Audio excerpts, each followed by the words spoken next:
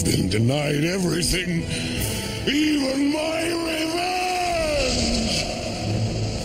Maybe you can hum the theme song, won't hold it against you if you get parts wrong. While the memory's not too strong, there's a piece of you from a time long gone. So while these fuzzy warm feelings remain, question we ask is still the same. Is it a treasure or just plain lame? Is this still good?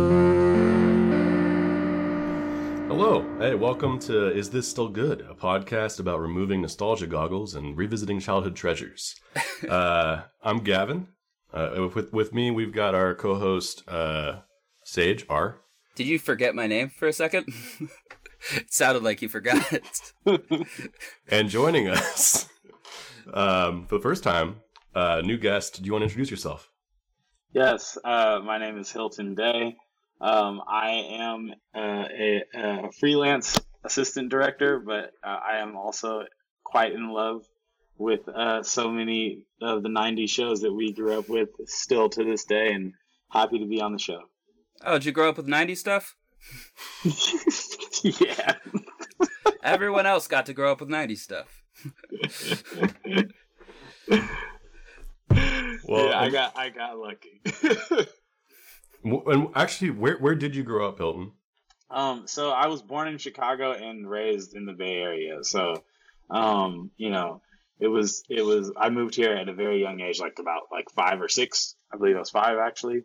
And from there I actually spent a lot of my time growing up here. So it's really, both are very, very, very different, but it's just really interesting to see the different dynamics between Chicago and the Bay Area. There is mostly a black neighborhood. So many more black people everywhere in Chicago than I felt like there were here in the Bay Area. But in contrast, the Bay Area had so much more multiculturalism that was really awesome. And all of that affected me, I think, in the most positive of ways growing up.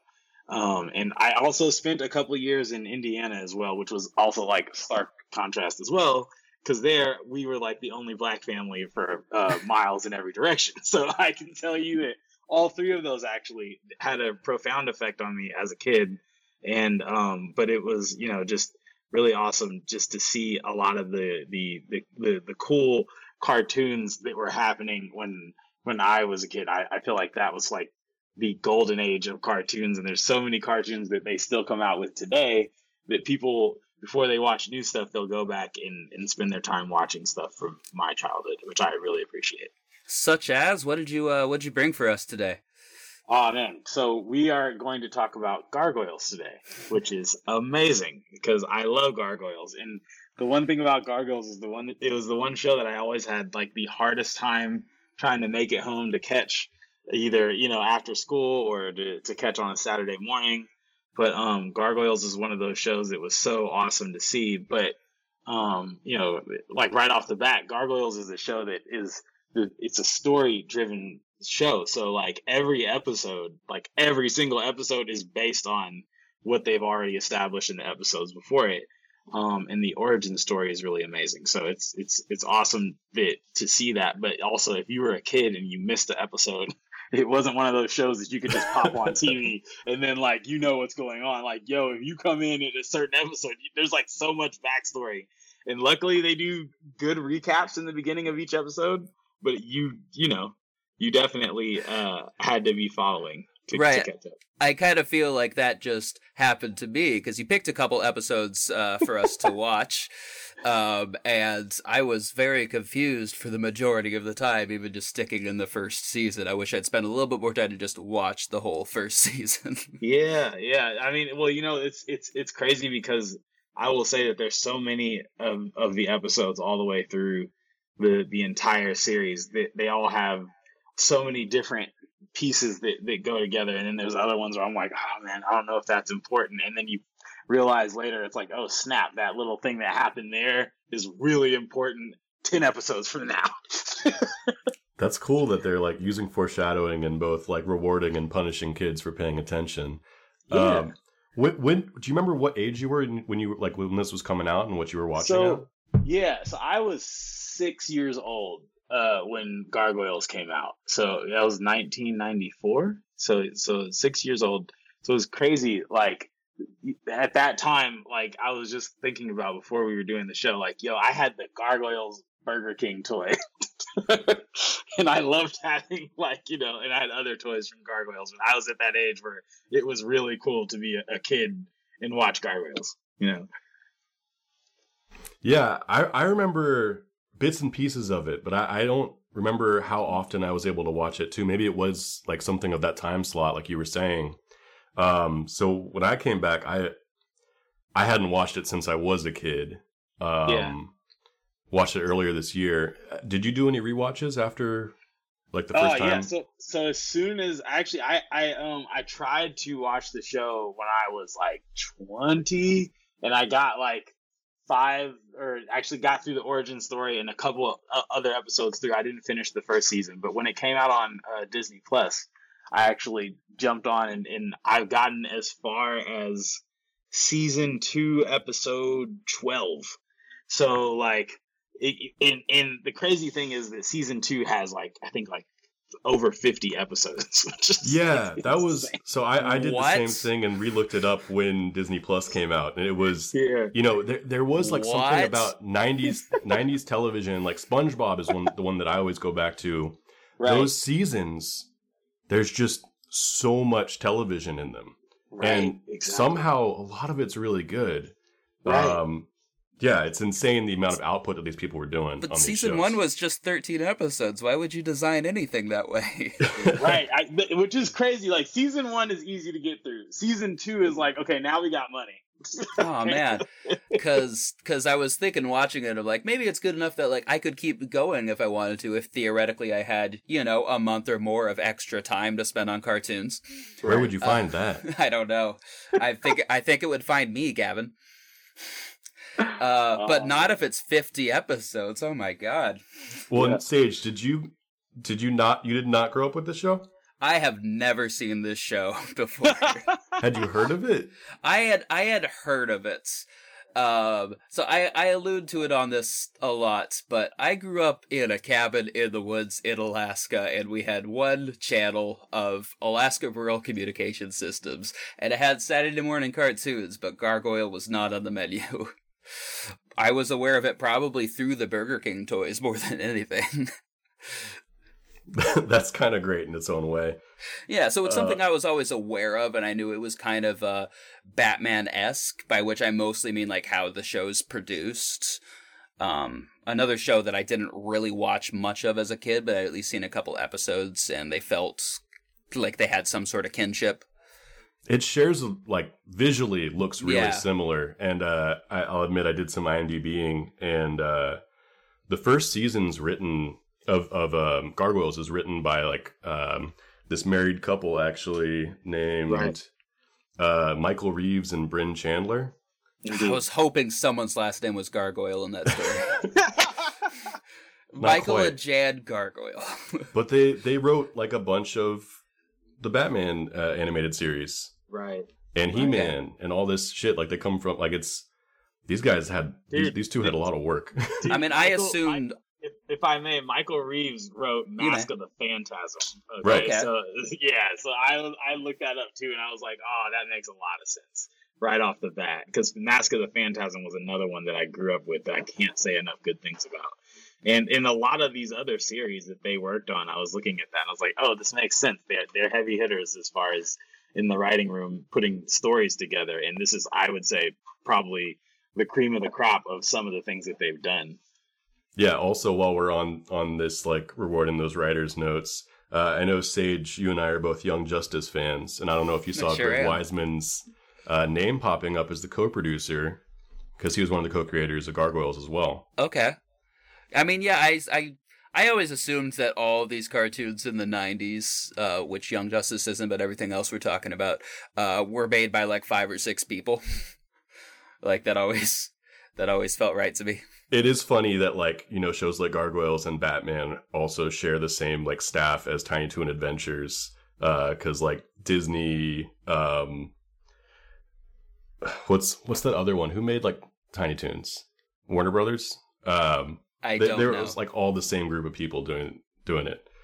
I But think it was Warner Brothers that did Tiny Toons. Yeah. It was also like Looney Tunes, that whole shebang. What was this on? This isn't a Disney show, right? It's just one of the things they have the license to now. Was it Fox?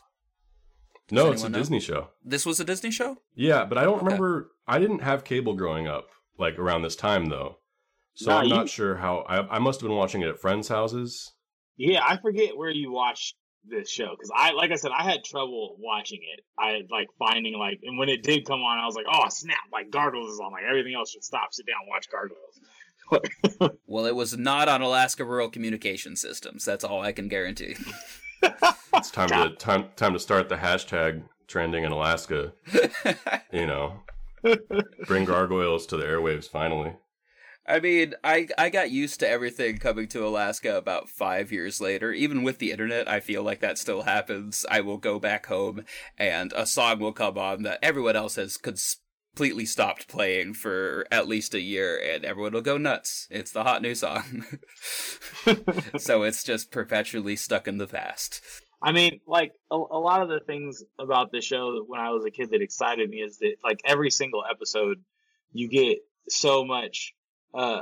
Like different parts of their history, the transformations that the gargoyles go through every single time, every episode, whenever the day or night changes, you get to see a new transformation. And I always thought that was actually really cool because they would bridge either between episodes or between moments in the story arcs, and how they would freeze their facial expressions. I thought was always amazing. But also more than that, every episode offered quite a bit of backstory and history, and like real history. There's a big chunk of the story that takes place in 1994. Excuse me, in 994 AD. Excuse me, way back. Common mistake. Right. I get them confused all the time. I keep trying to bring up Beowulf on this, and Gavin says no.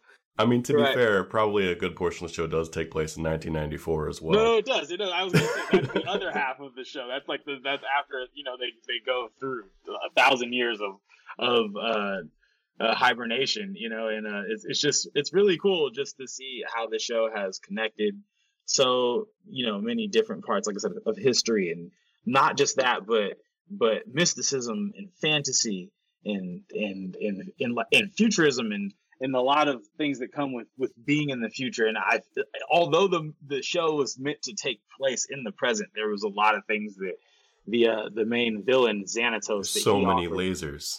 Yeah, but also VHS tapes.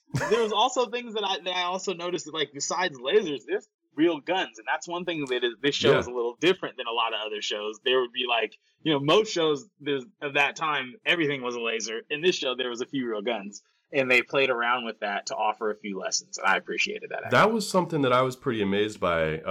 That episode that you had us watch, in which and again, we're gonna say it every time, I guess, but spoiler alert.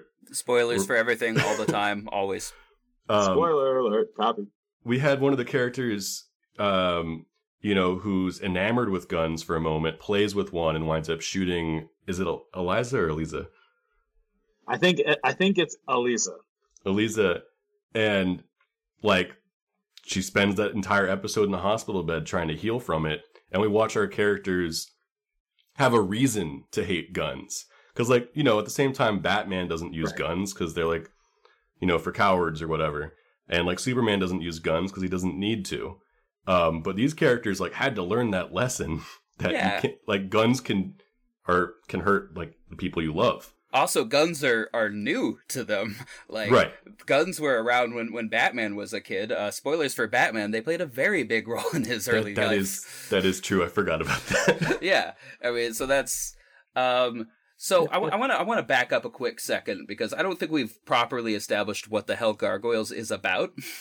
Yeah, actually, Sage, do you want to do the honors? As someone watching it for the first time? Yeah, we always try to have whoever's least familiar describe what the show is, and I guess that's me. So I'm gonna take a deep breath and a sigh because this is gonna go badly. All right.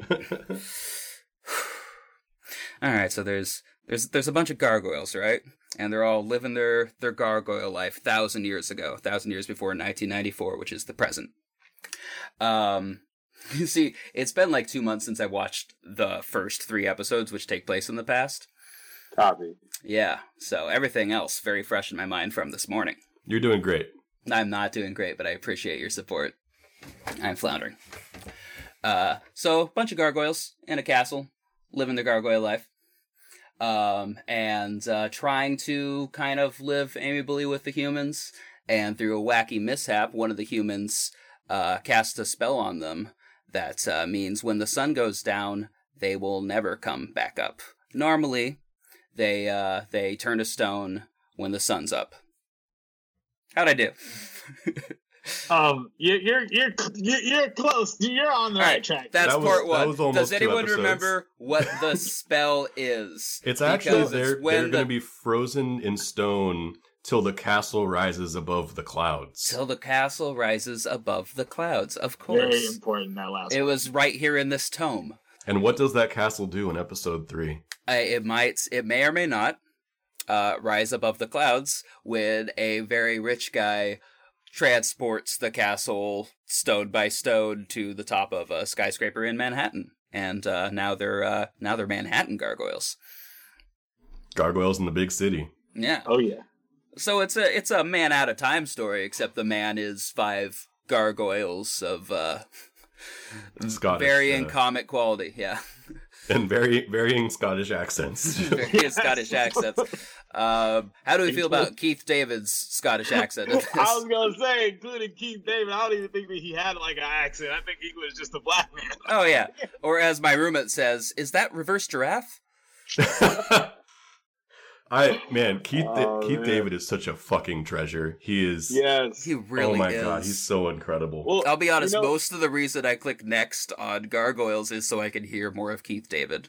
dude, I'm telling you, I mean, here's one thing I'll tell you as a young black child, like Keith David and also Sally Richardson being the voice of Elisa, like to me, the 2 main characters of the show were both black, like in their essence. And it was just always something that blew me away growing up with Gargoyles, that show was so amazingly successful, but also driven by these 2 awesome actors in real life. And every actor, actually, when you look at the entire voice cast of this, all the way down to Bronx being voiced by Frank Welker. It's just amazing. The entire show was like an all-star cast. So Hilton, you actually you sent us both an article from what is it, from blacknerdproblems.com? Yeah. Talking about how important this was to that writer as a young black child. And I never thought of this show as being black. Like, for the last, probably not a great way to just describe it, but I never thought of it as having those qualities or maybe being important in that community. Well, totally. I mean, here's the thing is that, like, even in the episode we were just talking about, episode 8, Deadly Force, not only is that the lesson about, guns and how not to play with them, but in that episode, you find out Elisa comes from a mixed race family. I'll never forget when I first saw that. I was like, yo, her dad is Native American, her mom is black, her brother's black. I was like, yo, what? Like, and you don't see a strong female lead character in a show of that time that was also someone that was a person of color. It's just Gargoyles was way ahead of its time in its story, in its essence, and in what it was trying to do politically. At the time, I think it was really amazing. Yeah, I was. I'd forgotten about her family too until the rewatch and seeing that episode, and the cast of characters that gather around her bedside is, really diverse. It looked like, I didn't remember, but her brother probably comes back. I'm assuming maybe her family in its entirety does, and just like the actual, I didn't grow up super religious, but like I felt it when the mom was like, what can we do? What do we do now? Like, the brother wants someone to go after, the chief of police comes in and says, like, we will get whoever shot her. Like, we'll figure this out. And her mom goes, like, I'm going to pray, which, like, I wasn't expecting to see in a kid's show. And I wasn't expecting to see it like kind of read as like, oh shit, like that's actually really powerful that these people are collecting at this woman's bedside. And it is kind of funny seeing like the real, like a family, and then her second family of gargoyles come in too, and have a very similar bedside manner of just like people trying to figure out what to do in this moment of hopelessness where, you know, in a way, everything that happens in that episode is kind of extracurricular, because what's really happening is, I forget the heavyset gargoyle's name, but it's him struggling Broadway. Oh yeah, it's Broadway. Broadway struggling with what he did and understanding and coming to terms and owning that. I believe the phrase is, "I'll never touch a gun again." right. You know, totally. And I really actually I appreciate the way that his attitude goes from being playful with guns to actually like legitimately hating them. And it's just interesting, like how Gargoyles plays on emotions like that with every episode. They're all so amazing. And the more I watch, I'm like, oh wow, there's these lessons that I'm sure that came with the writers and the studios. There was a mandate that we have to include a lot of these lessons, but Gargoyles did it so flawlessly and seamlessly, in also integrating all of these crazy other things that are happening in the show. There's always these lessons that you can also pull out of each episode. Yeah, speaking of the craziness too, like, and we only kind of got through the first 2 or 3 episodes, I think, in Sage's description of the show. But like, we're introduced to the villain in one of the main villains in episode 3, who, you know, is like this rich playboy who lives in this castle above New York City skyline with lasers and VHSs and floppy disks everywhere. And so many blinking lights and like monitors, and his like personal assistant, like blonde guy with glasses who Owen Brett sort of knows kung fu and like isn't afraid to throw down with the vampire. I was extremely confused by that character. Yo, I love Owen. I was gonna say we need to talk about Owen really quick, man. Owen, it kills me because he's like, Xanatos is this really crazy anti-hero, right? Like he's like always behind the scenes 5 steps ahead of what the Gargoyles, and the Gargoyles are a little, you know, they're not the fastest thinkers. But there's 5 of them and they can They're figure doing their things out best. together. Yeah. They're doing their best, being from 994. Yeah, they gotta relearn everything. They gotta learn how guns work. Right. But then you have Xanatos, who is this mastermind, but he's got this guy Owen, and Owen kind of does all of, like, you know, the handiwork for Xanatos, and dude knows kung fu. He's got like everybody online. He knows how to call, who to call, what to do, and it's like he's like Alfred to the Batman that is Xanatos. Yeah, they kind of reminded me of Lex Luthor and like. Yeah, I was trying to figure out who the sidekick for Lex Luthor is, though. He's got like that. He's got goes. that robo security guard maid woman who's like very skilled in kung fu and also has guns all over her body. So you're saying it's Lex Luthor and the robo hollow security guard maid? Exactly. Okay. So it's a 1-to-1 comparison. Keeping it 90s. Got it. And one thing also, I forget if this was one of the episodes you assigned to us or not, but like Macbeth popped in. Oh yeah. So that was actually Macbeth, wasn't it? So Macbeth in this series, it's crazy because they bring him in season 1, and then in season 2 they have this City of Stone story arc, which is like episodes 9 through 12, where they tell the backstory of Demona and Macbeth there. But Macbeth is this character that they've known that's had dealings with the Gargoyles back in their past and has issues with them in the future. And it's kind of crazy how he becomes a very integral character and an ongoing villain, I would say. And it's kind of difficult, I think, to tell who's a villain or an alliance or excuse me, or a villain or someone you can trust in the show. Well, and especially our you know, we're seeing the world through Goliath's eyes predominantly, and through the rest of the Gargoyles' eyes, who have no clue what's going on. They've just woken up, like you said, from like 1,000 years nap, and they've met named themselves after neighborhoods. They've met Xanatos and Eliza, and it's really up to them to figure out which one of them's on their team. And the first season, like, it really hammered the moment home at the end, where it's like, we protect our castle, we protect our castle, we protect our home, we protect our home, we protect our family. You seem to have a little bit of an echo going on, Gavin. Right. It's for, dramatic emphasis. But I think that's totally true. And it's something that I think that's really important to recognize how much they care about their home. And I think it's in episode 9 is that, in that episode, not only do they meet this character that has had familiarity with them in their deep past, so we know that he somehow knows them from 1,000 years ago, so we have to figure that out. But not only that, but they have to be uprooted from their home and find a new home in this city that they know nothing about. And I think that you can tell from the way that the characters are, that they are really, uneasy about that. And I think that is also something that made the story even better, is that they now have to branch out from the only thing that they knew from their past that they came into this new world with.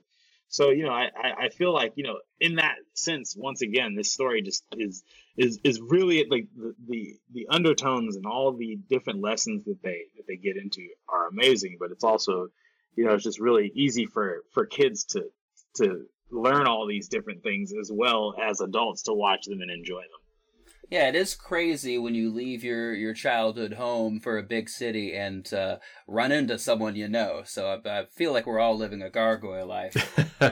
It's so relatable. We also we've got that ex-girlfriend, right, who just keeps showing up and trying to murder your friends and family. We've all accidentally shot a cop learning how guns work. Oh my God. But yeah, I mean, it's crazy because, I feel like at the same time, like I said, this show is way on the extreme as I watch it as an adult. And I'm like, yo, did I even notice that as a kid? Like, was that something? I was like, nah, man, I just wanted to see gargoyles transform and fight people. But, as an adult, I'm like, yo, this is like really profound and something that I would to this day still like share with my children when I have them.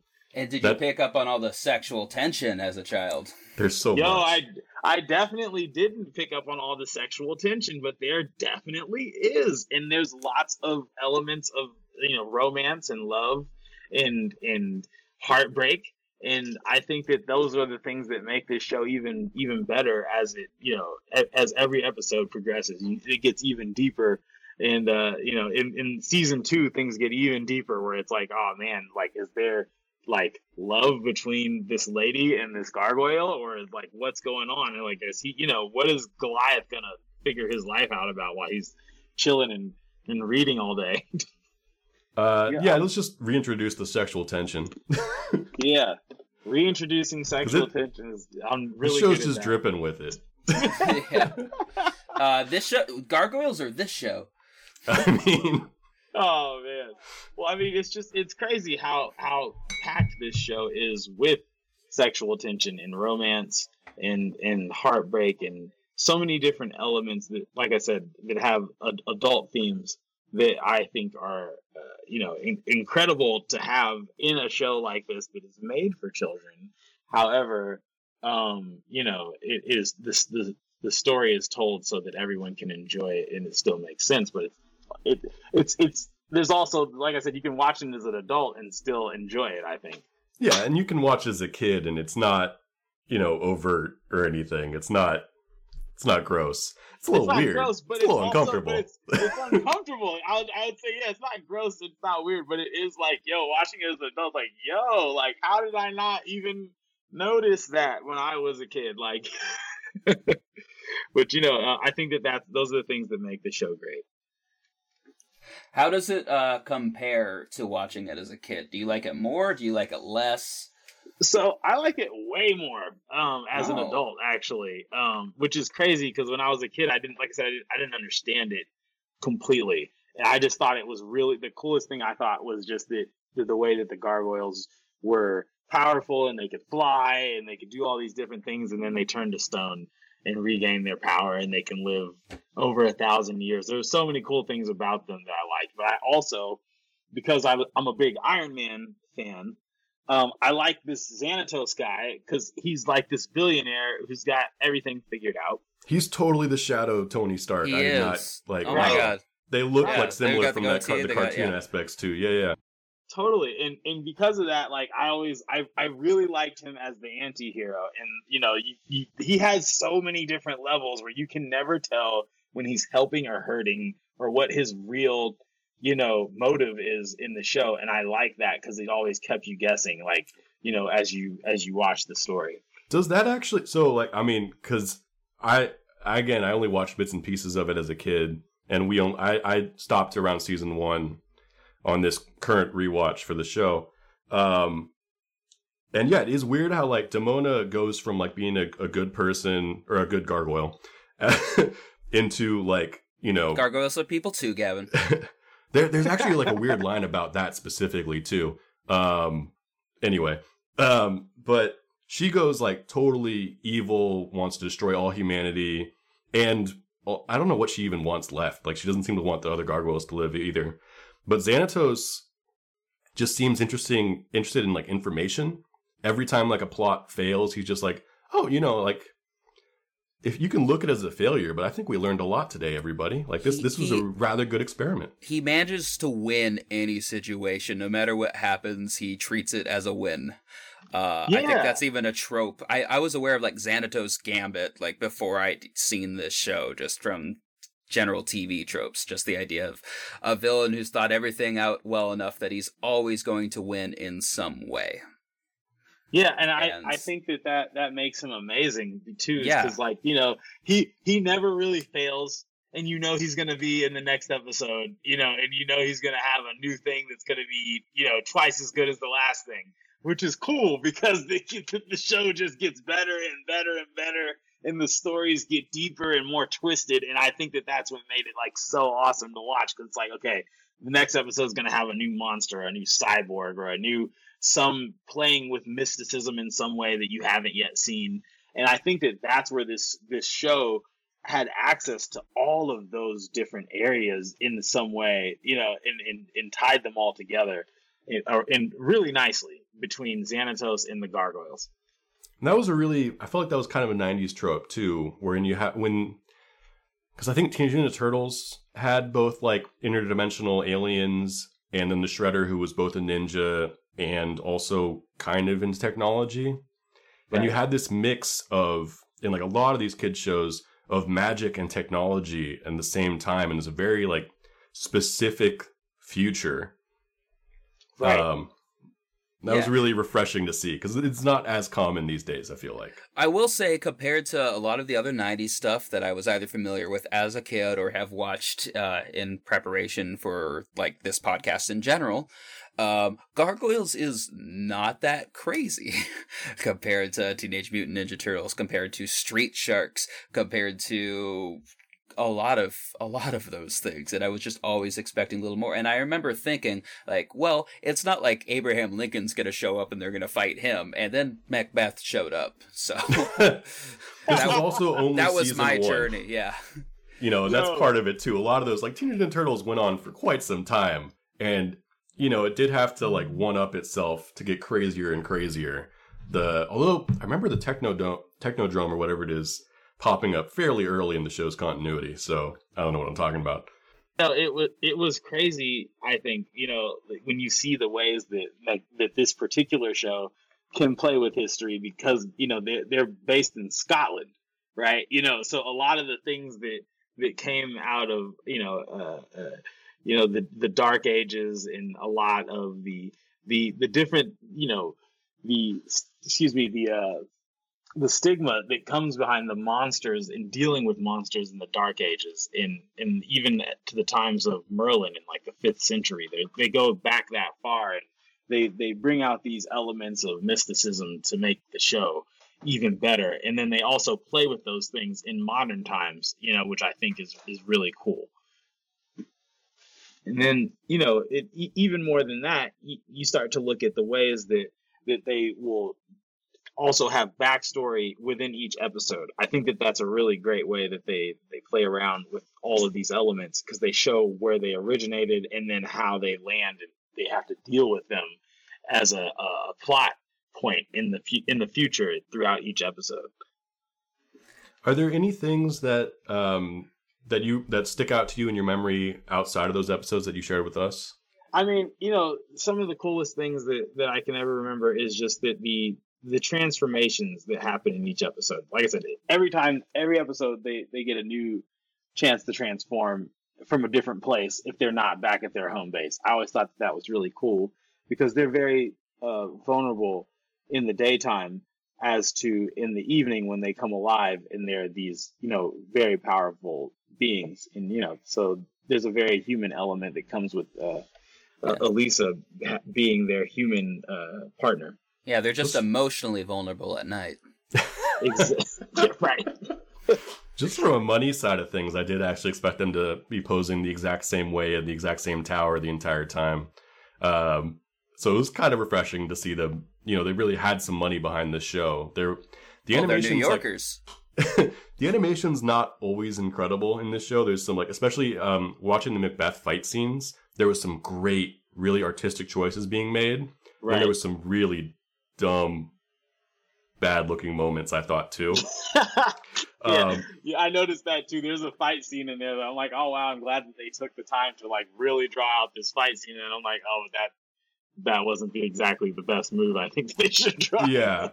and it was a really interesting mix of show, because there is a lot of, I started getting kind of the vibes of, I'd been rewatching the old Star Trek, and it does this amazing job of being a very cheesy show in a lot of respects, but delivering pretty well thought out, well acted drama as well. And this show kind of has a lot of that to me as well, where there are moments where it becomes kind of hammy, but a lot of the melodrama works. It does.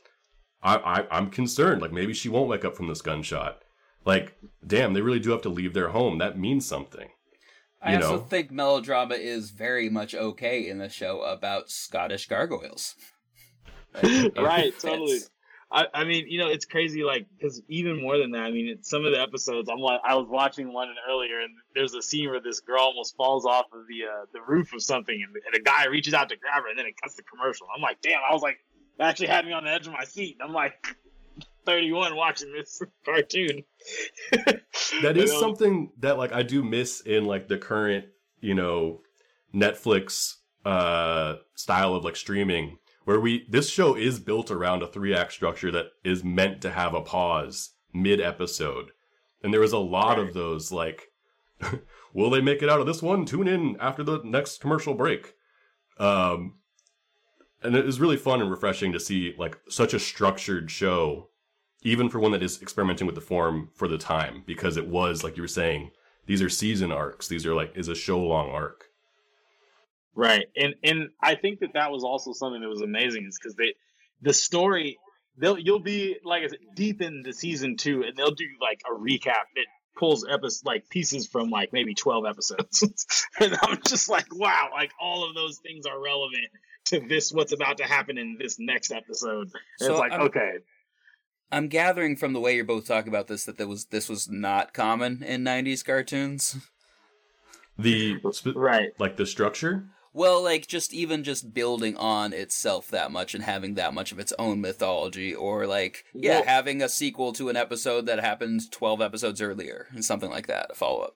I would say that there were very few shows that I can say that had that same structure where, they were built upon having to have followed every episode thus far. And that's one thing about Gargoyles is if you watch this, especially in season 2, when they change the intro sequence, because the intro sequence of season 2, you have Keith David reintroduced, he tells a recap of what happened in every intro. And then there's another recap that tells you about what's about to happen in this next episode.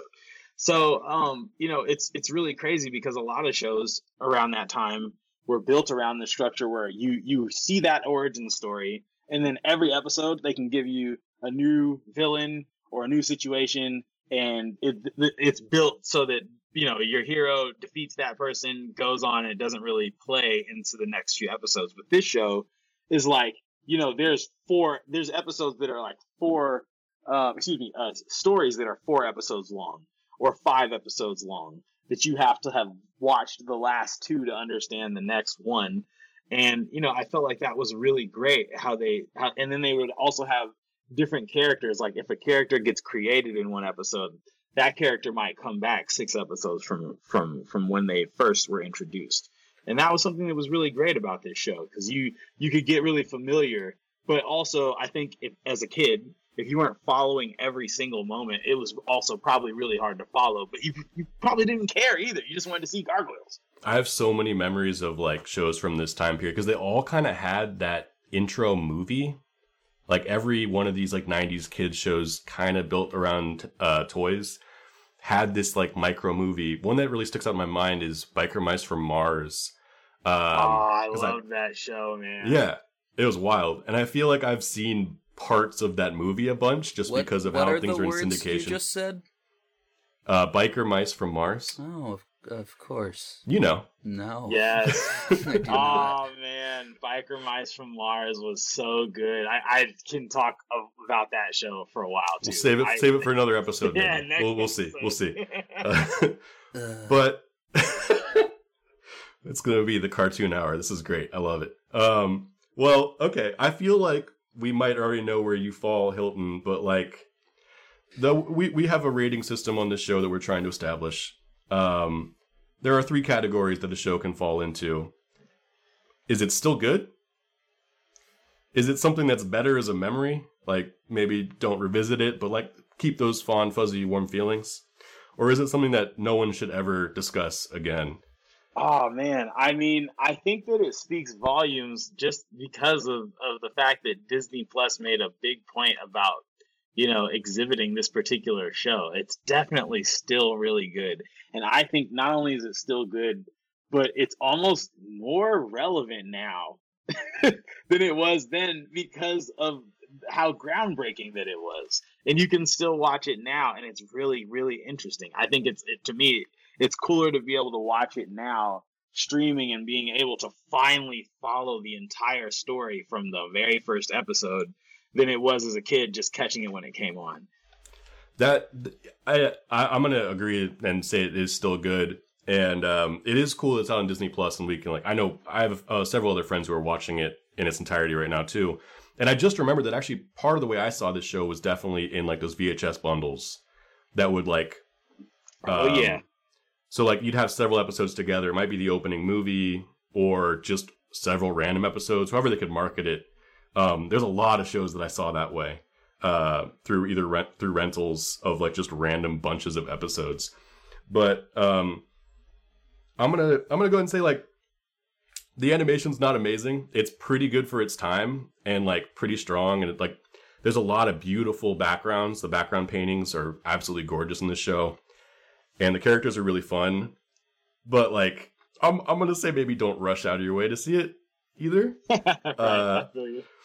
I don't want to overhype it, but like if you have fond memories, it's definitely, I'd say it's probably the way you remember it, and there is a little bit more there, maybe even than your younger brain processed. What do you think, Sage? All right, so those are the veteran eyes on it. The first counterpoint I gotta say to yours, Hilton, is that Disney Plus promoting it doesn't really mean anything, because Disney Plus's entire model is like, hey, here's a thing you like. Have the thing you like, or we'll remake it into a thing you don't like, but you'll still watch it. Like that's what Disney is now. I appreciate this show as a relic. It is much better than I expected it to be. Like that, I'm gonna say completely. Hilton likes this show so much that I'm like stepping around words and trying not to offend him. No, you're fine, man. Because the show you're has homie and you're very intimidating. Don't get me wrong. This show, I haven't talked about things I don't like about the show yet. Oh, you should do that. Oh, that would. I do. In our format, that was supposed to come earlier. Hilton, quick, welcome back. let me finish my judgment on that. Absolutely. Yeah, I just feel like if this show just came out today as it is, I would not watch it. It's like it's got its place in history, and if you've got those fond member berries, Disney Plus is here to hook you up. And I'll fill in the gaps and I'll finish that first season, but yeah. If it came out right now, it wouldn't capture the 30-year-old audience that they were going for. But I mean, there are other things that are made for kids that still like speak to me now. Some of the other shows we're working on, I feel that way about. And you know, Adventure Time, kids that are growing up on that will be able to watch it years from now and get something completely different out of it. I mean, I guess you can do that. One of the things about this show is the humor. It is. I feel like the humor is geared for kids that are, you know, very young. You know, and it's the type of humor that, you know, if you're older, you do get really tired of the humor after a while, because, you know, that's the one thing that as an adult I'm like watching it back and I'm like, okay, that's funny, but like I could deal without that little piece to tell this story.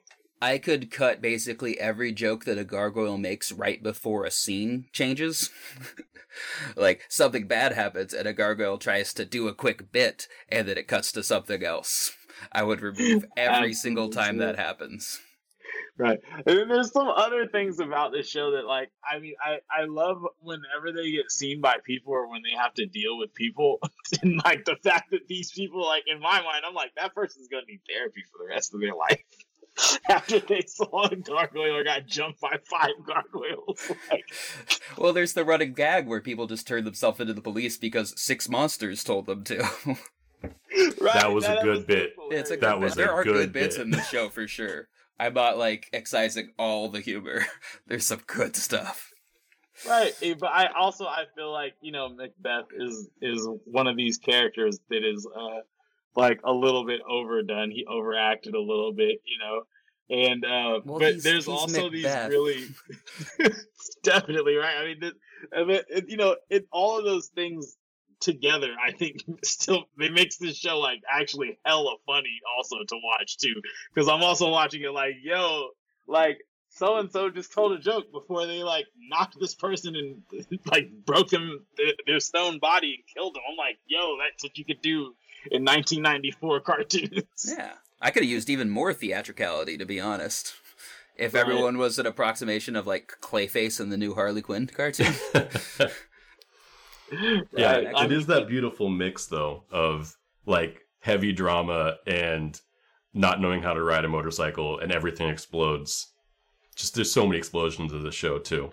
But it is that mix of like ridiculous silliness and then also trying to teach you about gun violence and the importance of family.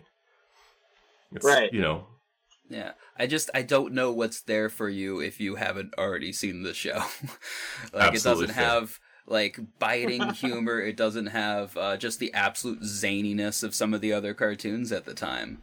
It's just overall pretty good, and that's not good enough. I feel that. I feel that too. What do you think? Another section that we're doing on the show. Look at this flawless introduction. You're nailing it. I believe in you. What would it look like if this was made today? Yeah, I keep saying it wouldn't work if it came out today. But like, if they made it for the first time, what does it look like? Who's in it? How does it distribute? It's also, I mean, that is easily a hashtag on Twitter that I'm sure has been already cycled many, many times. Yeah. Yeah, has anyone tried to reboot Gargoyles? Probably should have looked that up. I mean, and people have, I'm sure that there are some petitions out there for people that are trying to get a live action adaptation of Gargoyles, and I think that would actually be really easy for them to do. You could almost shot for shot do the first 5 episodes and adapt that into a movie very easily that would blow a lot of people away. And I think it would super down for that. I think it would play better as a movie now than you know, if it was reintroduced. Even like you said, if it came out, you know, now as a cartoon, like I don't think it would hold up even as good. But as a movie with the sci-fi elements and the CGI monsters and however they would do, I think it would look really cool to see a live action Gargoyles movie. and they could probably jazz it up and make it a lot more appealing to people today than they could back in the day. And it would have that Disney money behind it too, which isn't going to hurt on a show that is going to rely so much on special effects. Also, like you could just have Keith David do mocap, and that would make me very happy. I mean, that's the other thing. Like, you could still have Keith David be Goliath, and people would come out just to hear that. You know what I mean? Like, that would be really cool. Pull a Disney's Mufasa and just have the exact same voice of the elder figure coming back. Yeah, I mean, when totally. it works, yeah. Well, and Greg Weisman has had. Wait, is that his name? That's his name, right? Yeah. With Young Justice, there was like a long pause between seasons on that, and it got brought back. So I feel like I've seen him repost a Gargoyles remake tweet. I feel like this is definitely in the air and might actually happen. I think that if they're wise, they will go ahead and whatever script they've got, they'll have Keith David go ahead and read his parts, and they can make that movie whenever they want. Because people will still come out to see it whenever it gets made, guaranteed. This live action Gargoyles remake, who directs it? Like, it's easy enough to fantasy cast it. Ooh. I do think Damona would be like, I'm blanking on who plays like Gamora, even though why am I? She's in everything. Even though she's in everything, and she's a great actress, and I love her. I mean, gosh, I got quarantine brain. That's right a hard one, man. I mean, you know, to me, this feels like this would be good for Ridley Scott, in my opinion. I think that Ridley Scott could do a great job with the Gargoyles movie. Whoa, yeah. Just thinking of the way that he tries to tell the stories with epic movies, like to see like a Gladiator kind of style on this, where it tells like, you know, with the backstory, because I feel like their backstory has to be told right, and it's a period piece, you know. So recognizing that, you have to do it justice in its source, and then bring it into the modern times. And I think that transitioning that would be very challenging for somebody, but Ridley Scott has proven that he can do it with Gladiator and the Alien series as well. So I think that the Alien series definitely comes to mind, like with how the city and like these, you know, futuristic technological versions of Manhattan. It'd be really interesting to see somebody with his eye and you know, background in production design bring that to this world. That would be really fun. That actually would make me if that happened, I would be excited to see it, like, right, easily.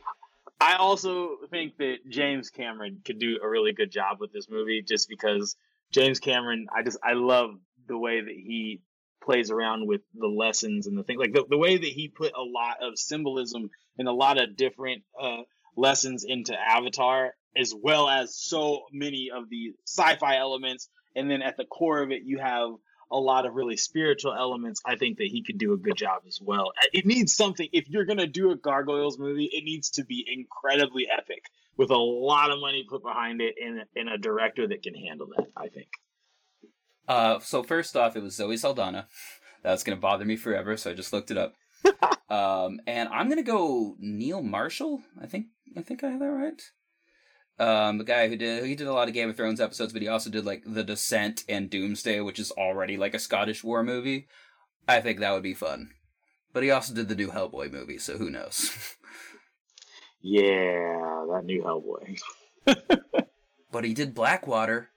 I mean, I think those both, I didn't really have anyone coming to mind directly, but because you mentioned Hellboy, I would say that maybe the director of the first Hellboy movie would be a good choice, even though I'm not a huge fan of that movie either. But his okay, Del Toro Gargoyles, sure. Yeah, that would be pretty interesting to see. I would be very, I'm not a huge Del Toro fan, but like I did like Shape of Water quite a bit. There's aspects of Pan's Labyrinth I totally love, and I would be interested to see what he did, because at the core of all his movies is that struggle of being other and wanting to relate to humans and like find family and home, which is that something that, like, at least it felt like, especially in the first season, is something that Gargoyles deals with very directly. So I think he would be a really fun person for this. And I think he'd also be really into it. I also think it'd be very wholeheartedly easy to agree. slide an element of body horror into this, and maybe that's a good fit. Most definitely. Yeah. I completely agree. I love Pacific Rim, the first Pacific Rim. I love Del Toro. That movie's all so the much things that fun. he did. I Right. will I say mean, that. but just the thinking about how, you know, if you can imagine that on a smaller scale, you know, between the monsters and the tech battles and whatnot in that movie, like having Del Toro be in charge of a Gargoyles movie. Amazing. I feel like that is something that we did gloss over, is how many mecha gargoyles there are in this show, even in the first season. There's cyborg gargoyles. There's just a whole. I'm assuming it just gets weirder and weirder as the seasons go on. Yeah, that was delightful to see. Right, and then Xanatos has a gargoyle Iron Man style armor, which is like crazy. The fact that he's like, I want to be able to match them at their best, which I also thought was really amazing because it's beyond the robots, you know. It's quite endearing. Right. Well, great. So that felt like, just to bring it back, we got 2 still goods and 1 better as a memory. Is that correct? I think were you I gotta fall better as a memory. Yeah, a memory that I don't have, but my life is not worse for watching this. No. Yeah. You even said you I might would say go... my life is slightly better for watching this, given this influx of free time. I think if I had to choose between this and other things, I might feel differently about it. I mean, on that note, I forget, are we doing recommendations of other things since you're already heavily editing this episode? What I really want to know is, like, if you like gargoyles, like you guys do, what else should you be looking at in that vein? In this vein. Yeah. So recommendations based on liking gargoyles. Well, I mean, the one that you already called out was Biker Mice from Mars, which I thought was like off top. Yeah, man. Like, if you haven't watched Biker Mice from Mars, you should totally go watch Biker Mice from Mars after you finish this show. When was the last time you watched Biker Mice from Mars, though, Hilton? Oh man, it's been years, but I just know that it's in the same vein. I want to go watch it now that you mentioned it. I'm like, yo, I need to go back and watch that. But there's some other shows that I thought that were really great, and from the same producers and writers too. Actually, like, there was a show that I don't know if you guys remember this show called Exo Squad. But Exo Squad was also, I believe it was produced by one of the producers from Gargoyles, Dennis Woodard. And Exo Squad was a great show that I really loved growing up. I loved anything where you have like an exosuit or armor or a mech or something. I loved stuff like that growing up. The 90s must have been a wonderful time for you. That is the easiest way to make Hilton happy. Oh yeah, you know what I'm saying? Give me a big robot suit and I'll be happy. You know, just show up with a mech suit and some flowers. I'm just saying, brother, that's all a brother needs sometimes, you know what I'm saying? but also I would say, you know, Exo Squad, if you've never seen that show, check that one out. But also there's a show from the same writers, Roughnecks, and it was a Starship Troopers show, which I also felt like was a show that you had to have kind of followed it through the seasons to know what's going on, because every season they're on like a different campaign. But it follows, you know, very closely. Every episode, you know, depends on what happened before. And I really loved Roughnecks. If you haven't seen Roughnecks, check out Roughnecks. Was that early CG? That was early CG, man. It was really cool. I thought that Roughnecks was you know, I would say that it doesn't hold up when I go back and watch it now. It definitely doesn't hold up. But my memory of it is great. That one's definitely better as a memory in my opinion. Man, early CG is interesting. I'm waiting for, like, someone will bring up Beast Wars, I'm sure, and we'll have to watch that. And I don't know if I'm ready. We have Beast to. Wars, you gotta watch Beast Wars. Okay, let me just tell you right now, yeah, I'm a huge Transformers fan, but that actually was not only just born out of the original 80s show, but I grew up when I could understand it when Beast Wars came out. And I had a bunch of friends in elementary school. We all followed Beast Wars, had Beast Wars toys, and Beast Wars was another great early CG show. All right. Well, Hilton, you do know you're welcome back, right? I appreciate that very much. You know the door code. Thank you, guys. I'm gonna go ahead and suggest to try and bring this into something a little bit more modern too. That's kind of continued in what I would like consider. that. maybe this vein. I'm very late to the game, but Castlevania for the first time. Okay, that is so good. And it feels very much like in the same aspects of like messing with gothic horror and futurism, and this continuing arc of characters and story that like you're never sure who's an ally and who's, and also the way that they play the villain. Like the first character you meet in Castlevania is Dracula, and Right. Totally. they spend the entire episode showing you why he's doing the horrors unto this world that he's doing, and make him, maybe not like right, but like understandable. Like you can see where this anger comes from, and that was really cool. I was kind of blown away, even though people have been recommending it to me for a long time. But yeah, It's Castlevania. very Yeah, good. on Very Netflix. It good is show. such a good show. Yeah, Castlevania is a great show. I've actually just finished season 3 that's out now, and I can tell you, man, like, oh god, all of that entire show, between the animation, the fights, and the way that they're telling the story of this game that everybody grew up with, is just incredible, and it's really cool to watch.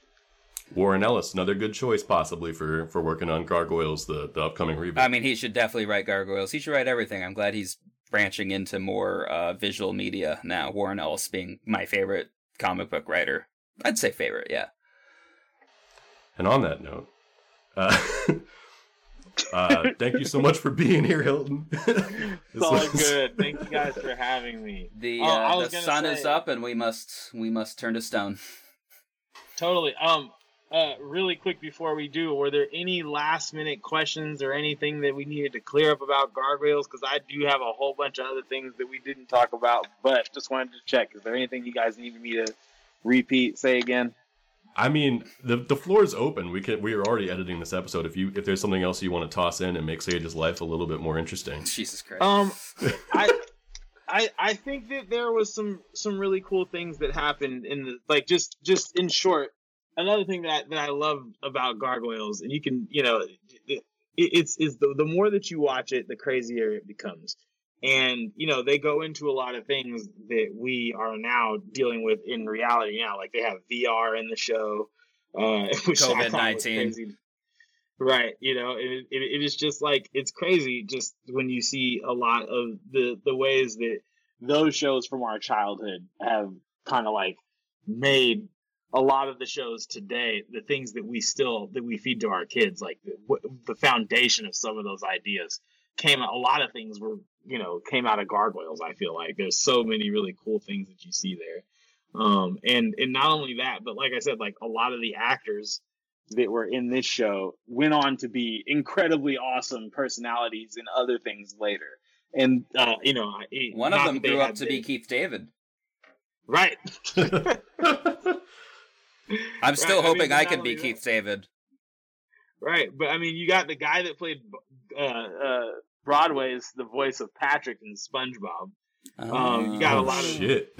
Yeah, man. I mean, not only that, you got a couple of the actors that were in this. The guy that plays Xanatos, he plays Riker in Star Trek. The girl that plays Demona was also in Star Trek. You got the guy that one of the guys that I think that voices Brooklyn. The guy that voices Brooklyn, Jeff Bennett, is the voice of Johnny fucking Bravo. And, From the show Johnny fucking Bravo? Johnny Bravo, bro.